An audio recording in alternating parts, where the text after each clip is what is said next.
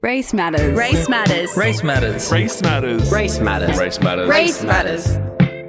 Race matters.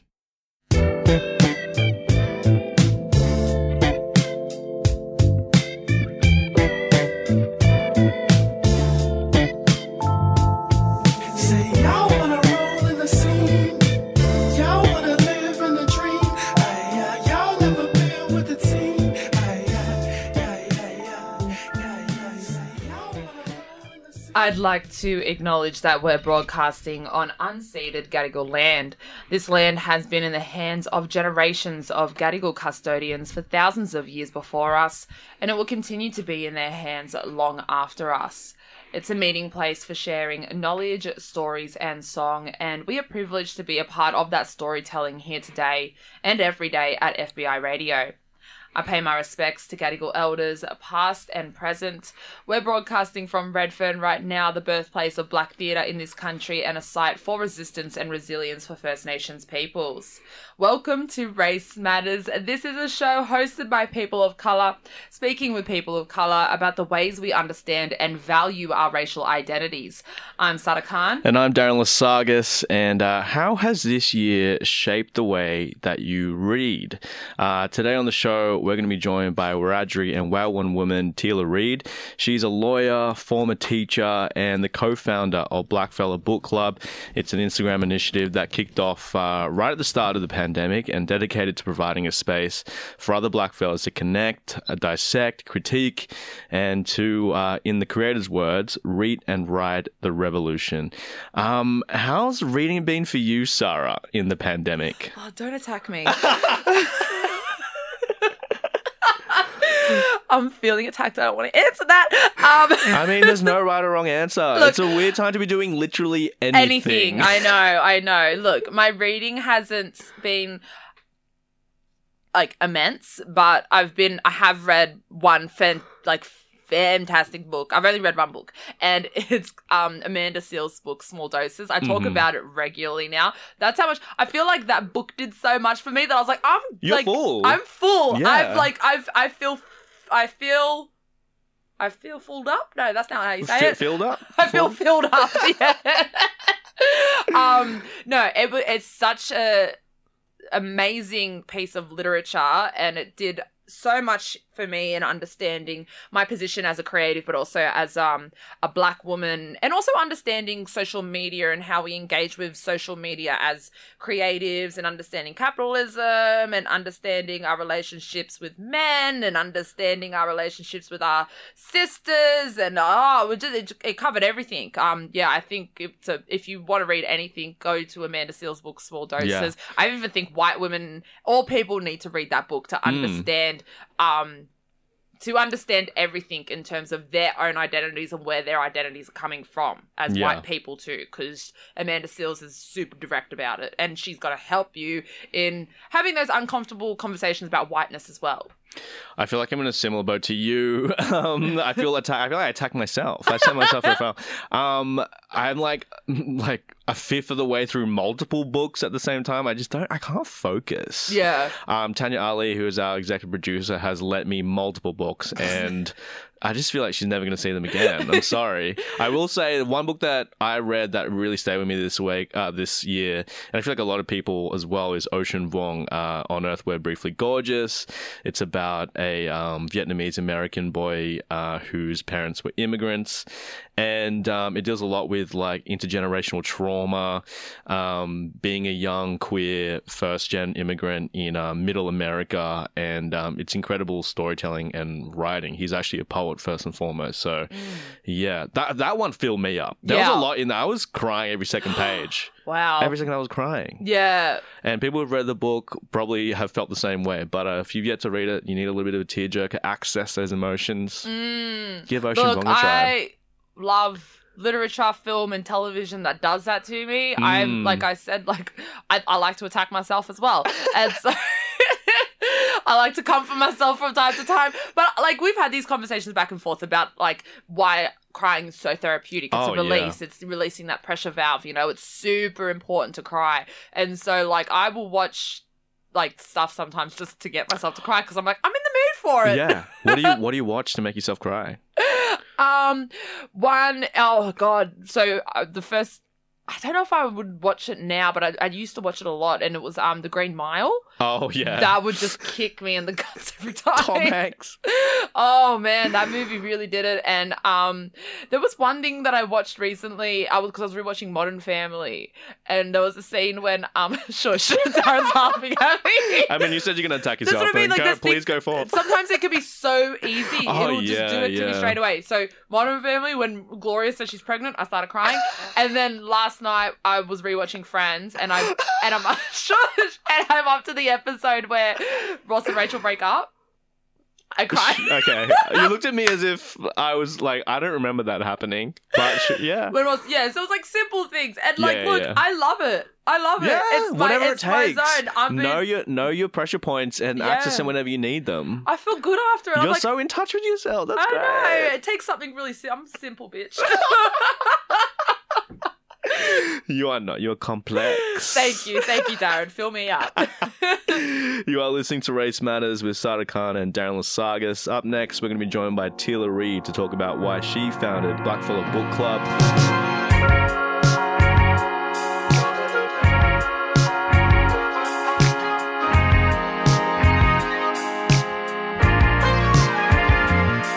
This is Race Matters with Darren Lasagas and Sada Khan.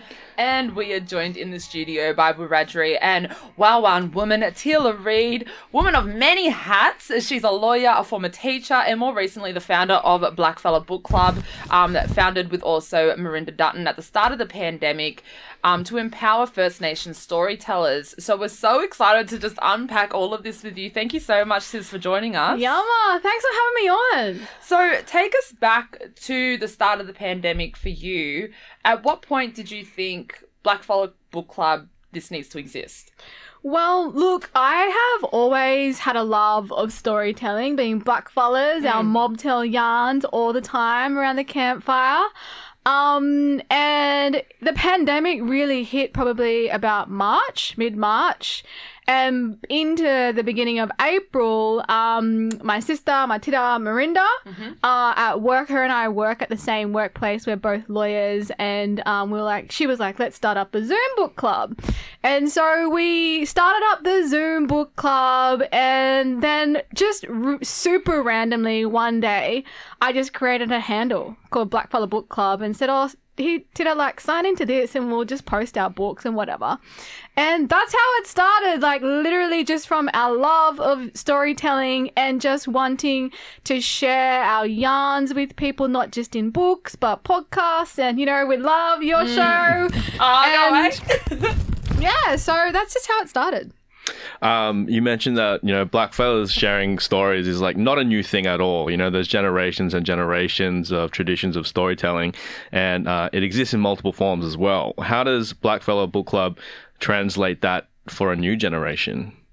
Well, I think that our love and lust of storytelling has always existed, and our platform is built in this philosophy that, our ancestors are the original storytellers.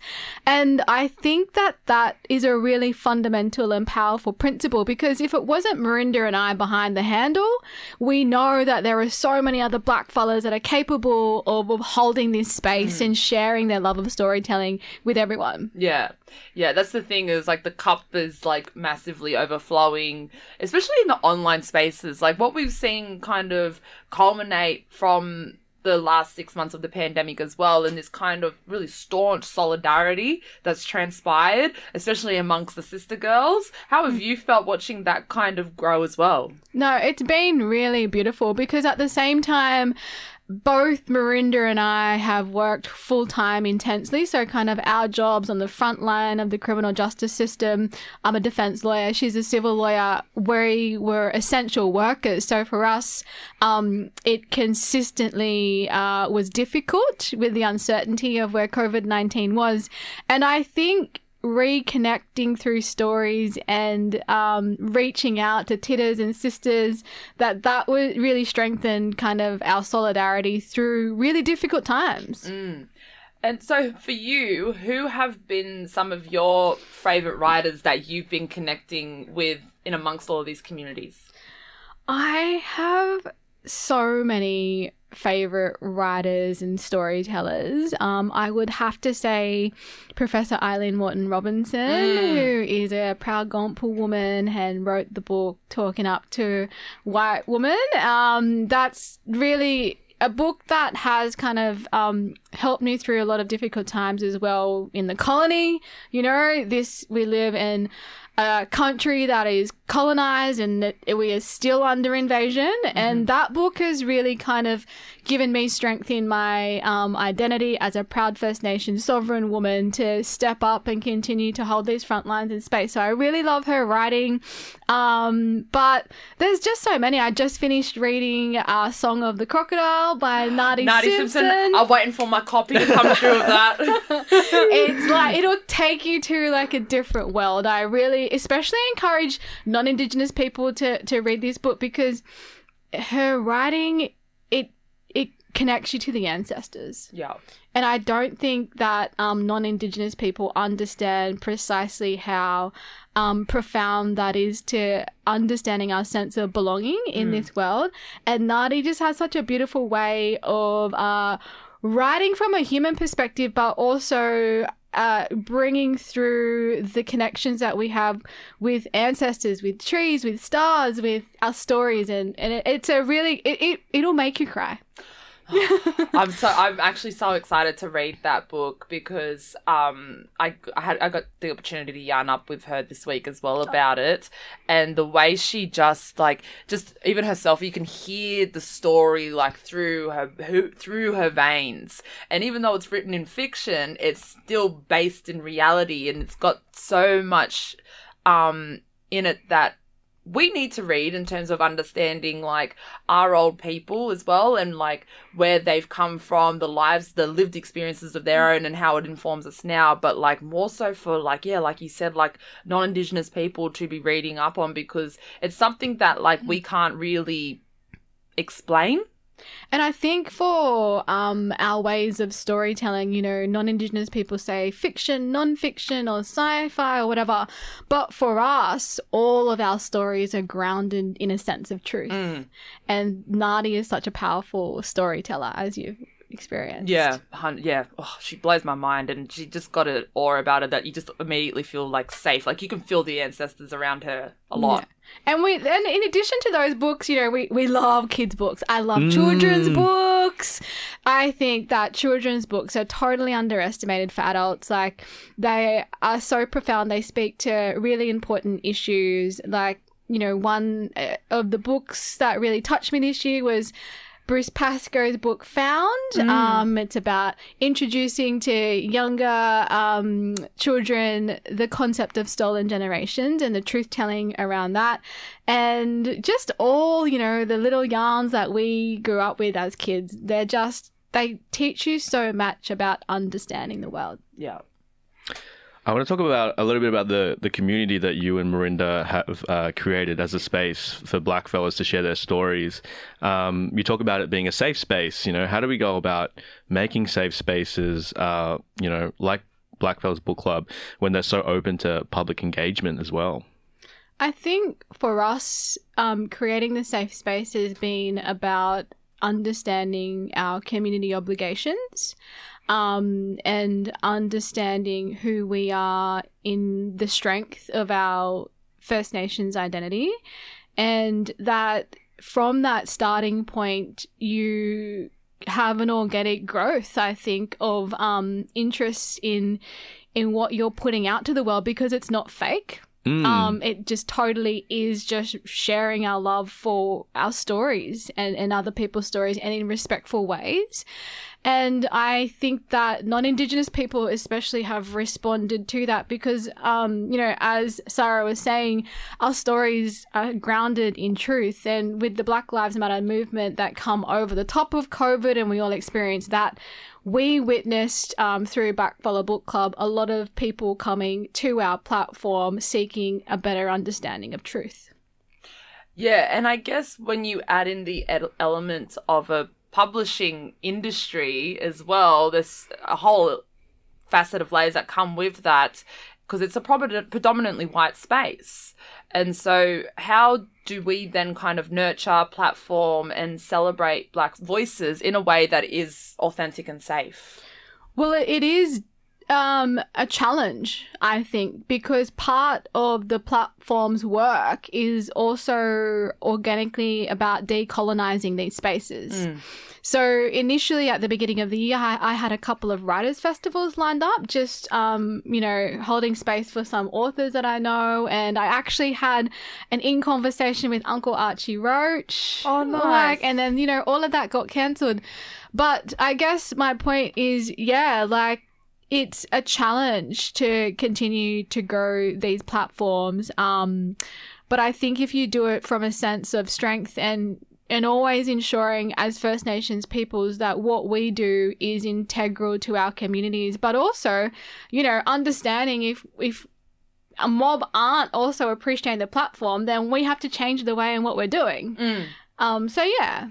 Yeah, I think as well, with mob wanting to put their stories out there as well, with these kind of big industries, these big colonial industries, because every industry here is a colonial industry.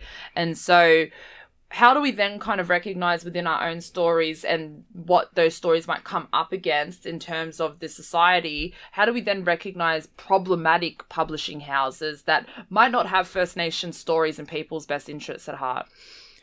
I think that, for example, there are, in my experience, limited publishing houses in Australia that understand the principles and protocols of First Nation storytelling.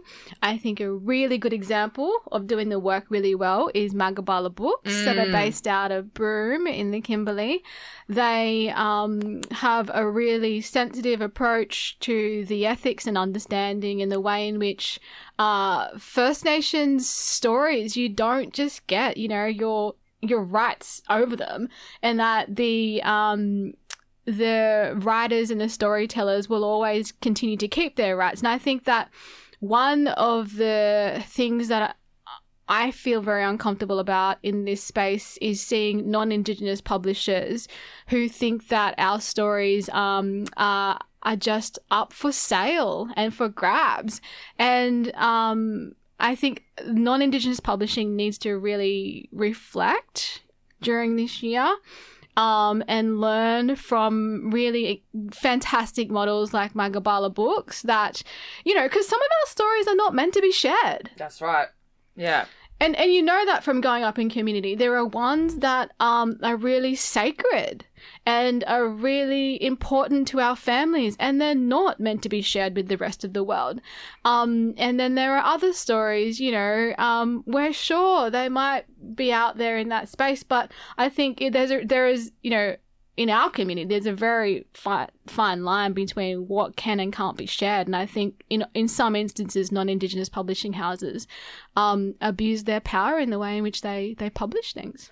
Yeah, especially when it comes to not understanding the lived experiences as well of where these stories are coming from. And sometimes, there are stories that are being published and the people that are publishing them don't have the lived experiences of that.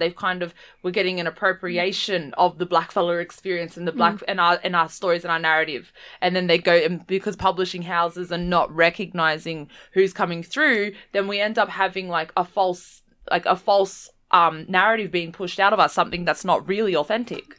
And I think you make a good point. When I think First Nations tell their stories, that it often is from a lived experience, and that if you don't have that lived experience, then in our community, that's, a protocol issue. Yeah, exactly. And it's not something that these publishing houses understand or try to even attempt to understand. And because we have LORE law, then they've got LAW law.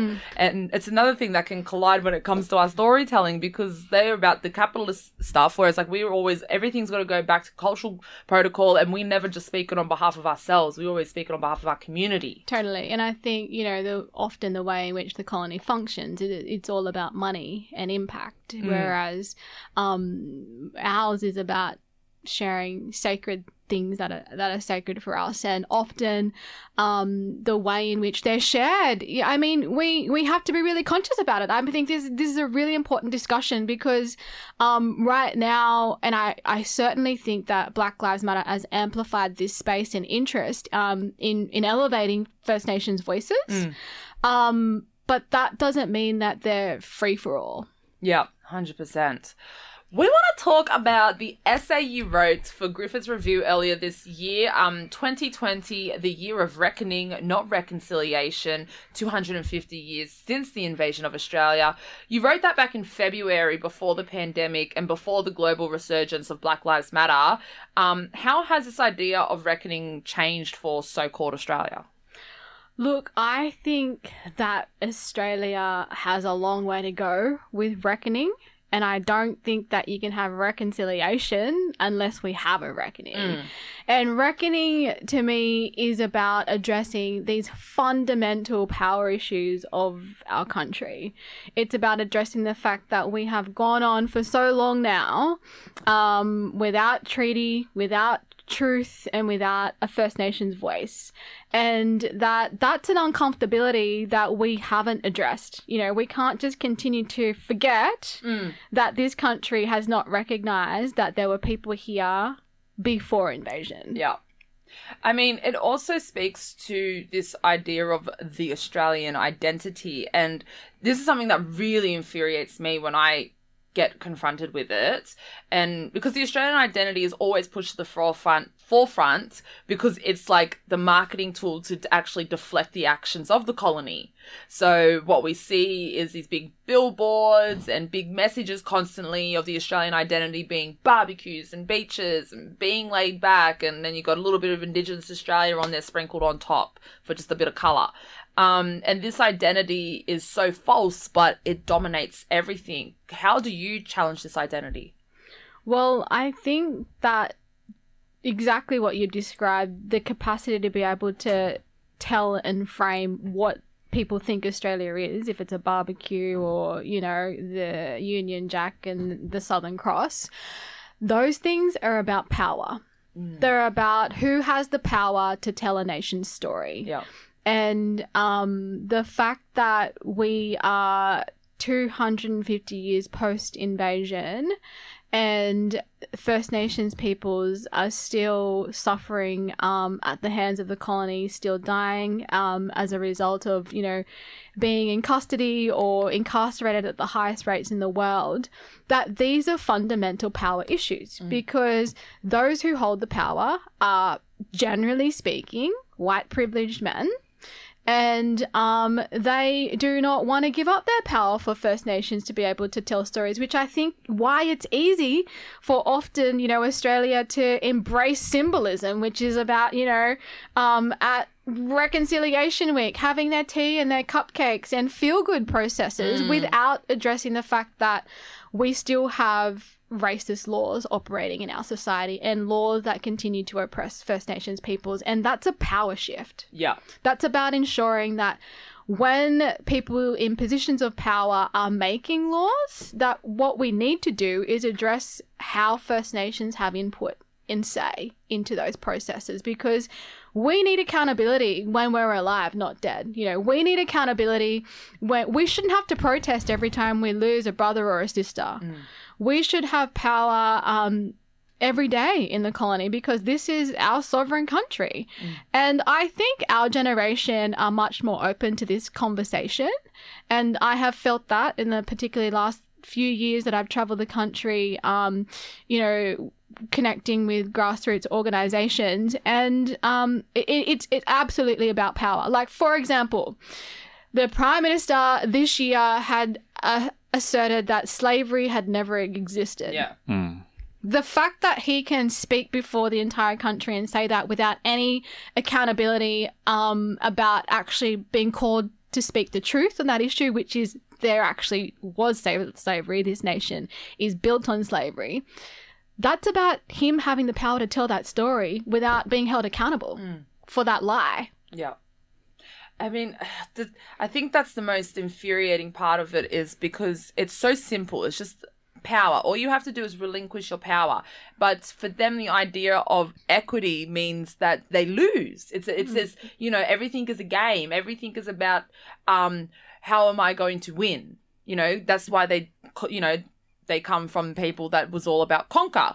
And I think that's a big part. That's a big problem as well within the thinking of this nation, is that in order to succeed, in order to strive, in order to have thriving civilizations, it has to be about, you know, for survival of the fittest, who conquered first, instead of like, you know, actually, and then just like, but you're actually condoning oppression, and like, you're not hearing that, but they'll use all this other, like, you know, flash fancy academic lingo in order to like subvert it for what it actually is. Yeah, and you see it in so many facets of like Australian identity. One of them that really gets me, and that I've been kind of investigating for a long time in myself, is this idea of multiculturalism and what that means to the Australian identity.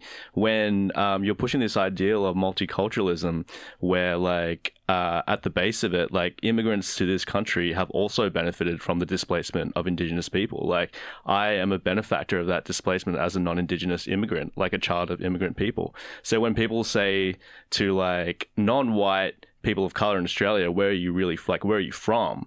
And then they say, oh, I'm from Australia, but are you really? Like, that's something I've been questioning too, because like, yes, there is an Australian-ness, but also I'm not from here. Like, this is not my land. Like, and you have to kind of readjust and like reevaluate the way that you benefit off your proximity to like white privilege and white power, you know? And I think that people who are in positions of privilege and power often can't understand the level of oppression because they don't have the lived firsthand experience of it. And that is, I think, a difficulty in articulating to people, you know, part of this reckoning, if we're going to readdress the foundational issues of our country and tell a more fuller and profound story of our nation, and an honest story and a truthful story, that you have to check your own privilege. Because the way in which you have privilege and power functions means that at the other spectrum of that, there are a group of people that continue to be oppressed. And I think that's the core of the challenge, is that where racism, for example, or oppression is invisible, it's invisible because people don't experience it in privileged positions. Yeah. I don't know, it gets to this point of like, you know, when people who are telling you that you can't prove racism or you can't prove systemic racism, which is something that, you know, exists in the law as well, like being able to prove systemic racism is not something that can be recognized in law, that I've heard of anyway. And it's like the people who are deciding that are white people in power. How can you, you know, prove an experience that is true to you, but you can't prove in like language of fact, you know? Yeah, and it's also infuriating when we see who is, like, when they do want to listen, who's also taking up that space again, because it's all about that proximity to whiteness. And so when we confront the colony and there's like the heads turn or whatever, it often feels like white women take up the space and reserve it primarily for how the patriarchy solely affects them, and then completely, like, again, whitewashes out our voices, and we end up at the bottom of the ladder again in trying to forefront our struggles and also like push it into the national consciousness. Just the simple fact of that, like, these lands are unceded, you're on Aboriginal land, and then everything else comes after that. That's not even, you know. And so is this something that you've witnessed within your spaces or your workplace or online, offline, how that narrative of the white woman and their, you know, being at the receiving end of patriarchal abuse, and that kind of like overtaking what you want to get said? Well, I think often for us as Black women, it's a feeling that you are trying to put your hand on to explain the way in which oppression continues to affect us. And when you think about white feminism, for example, it's about tearing down the patriarchy, or it's about being equal to men, you know, at the top of the food chain or the corporate ladder. And I think that white feminism, and Professor Eileen Morton Robinson talks about this in her book, Talking Up to the White Woman, about how actually white women in their pursuit of their feminism are oppressors of people of colour. And I think that what we haven't done in Australia very well, whether it's at schools or universities, is we don't have appropriate critical race theory education. If you look at different countries around the world, there are critical race theories being taught in institutions. It's why, you've got Black Lives Matter coming out of America and not Australia, because they actually engage critically with these issues and not just, a spur of the moment, oh, you're a racist, or no, I'm not kind of racist conversation. Like, we're very surface level in our conversations. And back to your point, which was about institutional racism. I mean, it's actually quite easy to identify if you look at the statistics of what First Nations peoples are suffering from. And one example of this is since the Royal Commission into Aboriginal Deaths in Custody about 30 years ago, the statistics indicate that First Nations women incarceration has soared rapidly by 148%. So you can't kind of go, okay, let's leave these systems as they are. Yeah. Because they're not working. They're literally incarcerating us and killing us. And that's how systemic racism works. It disproportionately affects people of colour. Tila, we are nearing the end of our time together, but there is one question that we kind of naturally lead to, that we ask every guest who comes through on the show on Race Matters. But Tila Reid, when did you realise there was power in your race? I have always felt a power in my race. It's like when you sit down with our old people on the campfire, if you look at, in their eyes when they tell a story, or, you hold their hand, you can feel the power in our old people, in our ancestors. When you dig your toes into, the dusty Western Plains where I'm from, we have a connection to that country that is indescribable in English. And I think as blackfellas, we have always had that fire burning. And we continue to fight for our people because we know that what continues to guide us is the struggle of our ancestors. Yeah. Thank you so much, my Tita, my Waiwan sister. I know. For Tila's from town over next door to me. Waiwan all the way. Thank you so much, my sister girl, for joining us. We really, really appreciate you coming in and privileging us with your words and your knowledge. It's something that we've been wanting to have on this show for a long time, so I really thank you. It was so deadly. Thank you all for having me. This is Warumpi Band with Black Fella, White Fella. What a tune.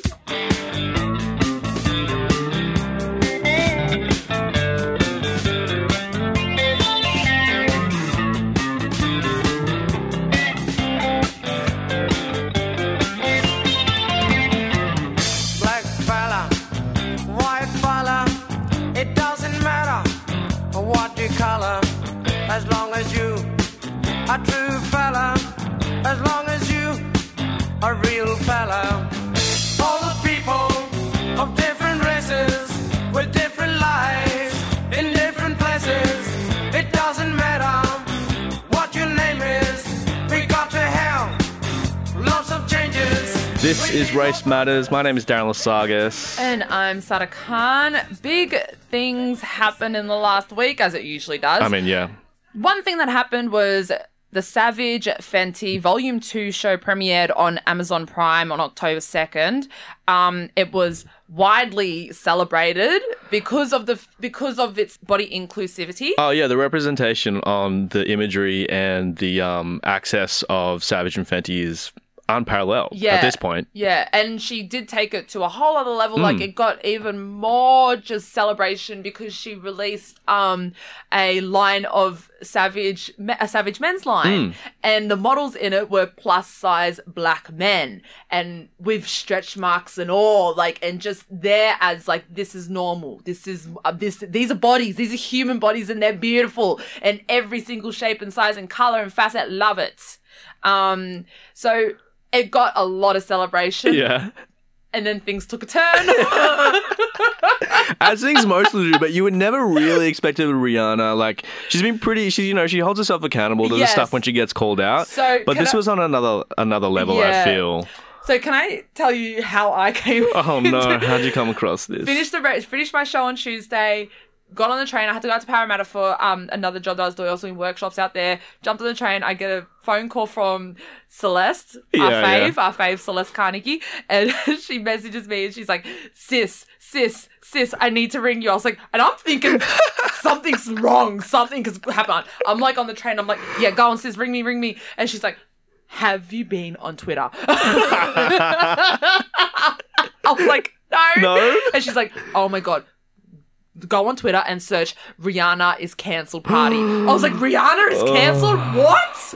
This is just off the back of the Savage show as well. Yeah. And then I go into it all and I see what has happened. So what had happened was there was a song within one of the Savage scenes, one of the runway, one of the choreographies, I don't know if that's a word, but one of the segments of the show, and It's not a radio show, okay? It's like a runway. it's just a segment in my notes. Okay, sorry. Up. So one of the parts of the show had a song on it called Doom, and this song was by a DJ called Cuckoo Chloe, and what's in the song is a remix of a sacred text from the Quran. It's a Islamic hadith, and that had been remixed by this DJ, and that was in the show. So it was highly inappropriate. And it brought to question, how much creative control and direction does Rihanna actually hold? Is she really the artistic director? And when you actually look into her team of people, it's not like Beyonce. It's not like the Homecoming show where it's black from top to bottom, and Beyonce has full control over everything, down to like, you know, when the beat stops, you know, she, like, every little thing where she steps, she structured those stairs. Where she was stepping, where she was walking, everything. So it's like, when this come out, it was like, Rihanna! Like, yes, Because you might think not it's have her. known. Like, she's such a salient figure in this entire campaign, you know? Like, you Yeah. think it's her. It's her. Where you're making us think that you're involved in every facet of this production, but are you really? Because if you're hearing a song, like, even if you don't know the song, like, this is a great point that Celeste brought up as well. Celeste was like, if I'm hearing a song in another language, I'm going to go and Google and You research investigate, it. I want to yeah. know what I'm listening to. So it's just like, sis, like, this is a really bad mistake. Not even a mistake. Like, this is something that could have been so avoided. And So she came out with an apology, right? she apologized. Sarah is labouring over this apology. Look, it's a good apology. She takes Yeah. full accountability Yeah. for it. I just don't appreciate the whole, like, you know, I didn't know. Because I'm like, but you should. You should have known. You need to do a full overhaul of your Yeah. creative team, sis, because this is not it. Yeah. Great. Look, she takes accountability. She listens to people when she stuffs up. But I'm just like, are you actually in every facet of this production, or is it an Orange is the New Black situation where it's actually a lot of white people behind the scenes Yeah. A lot of white people writing POC stories. and black people are just used as, like, you know, an Props. authentic marker again? Yeah. Yeah. That's So what I- Rihanna, if you're listening, like, reach out. love We you. love you. We love you. We love you. I'm always just like, I don't want to talk too bad about her. Just in case she's listening. Yeah, just in case. just in case. You Because we're never going to have her know. on the show soon. Exactly. It's going to happen. Thank you so much for listening. Thanks again to Tila Reid for coming through to chat about Blackfella Book Club. I'm Darren Lasagas. And I'm Sada Khan. we will catch you next week. Race matters. Race matters. Race matters. Race matters. Race matters. Race matters. Race matters. Race matters.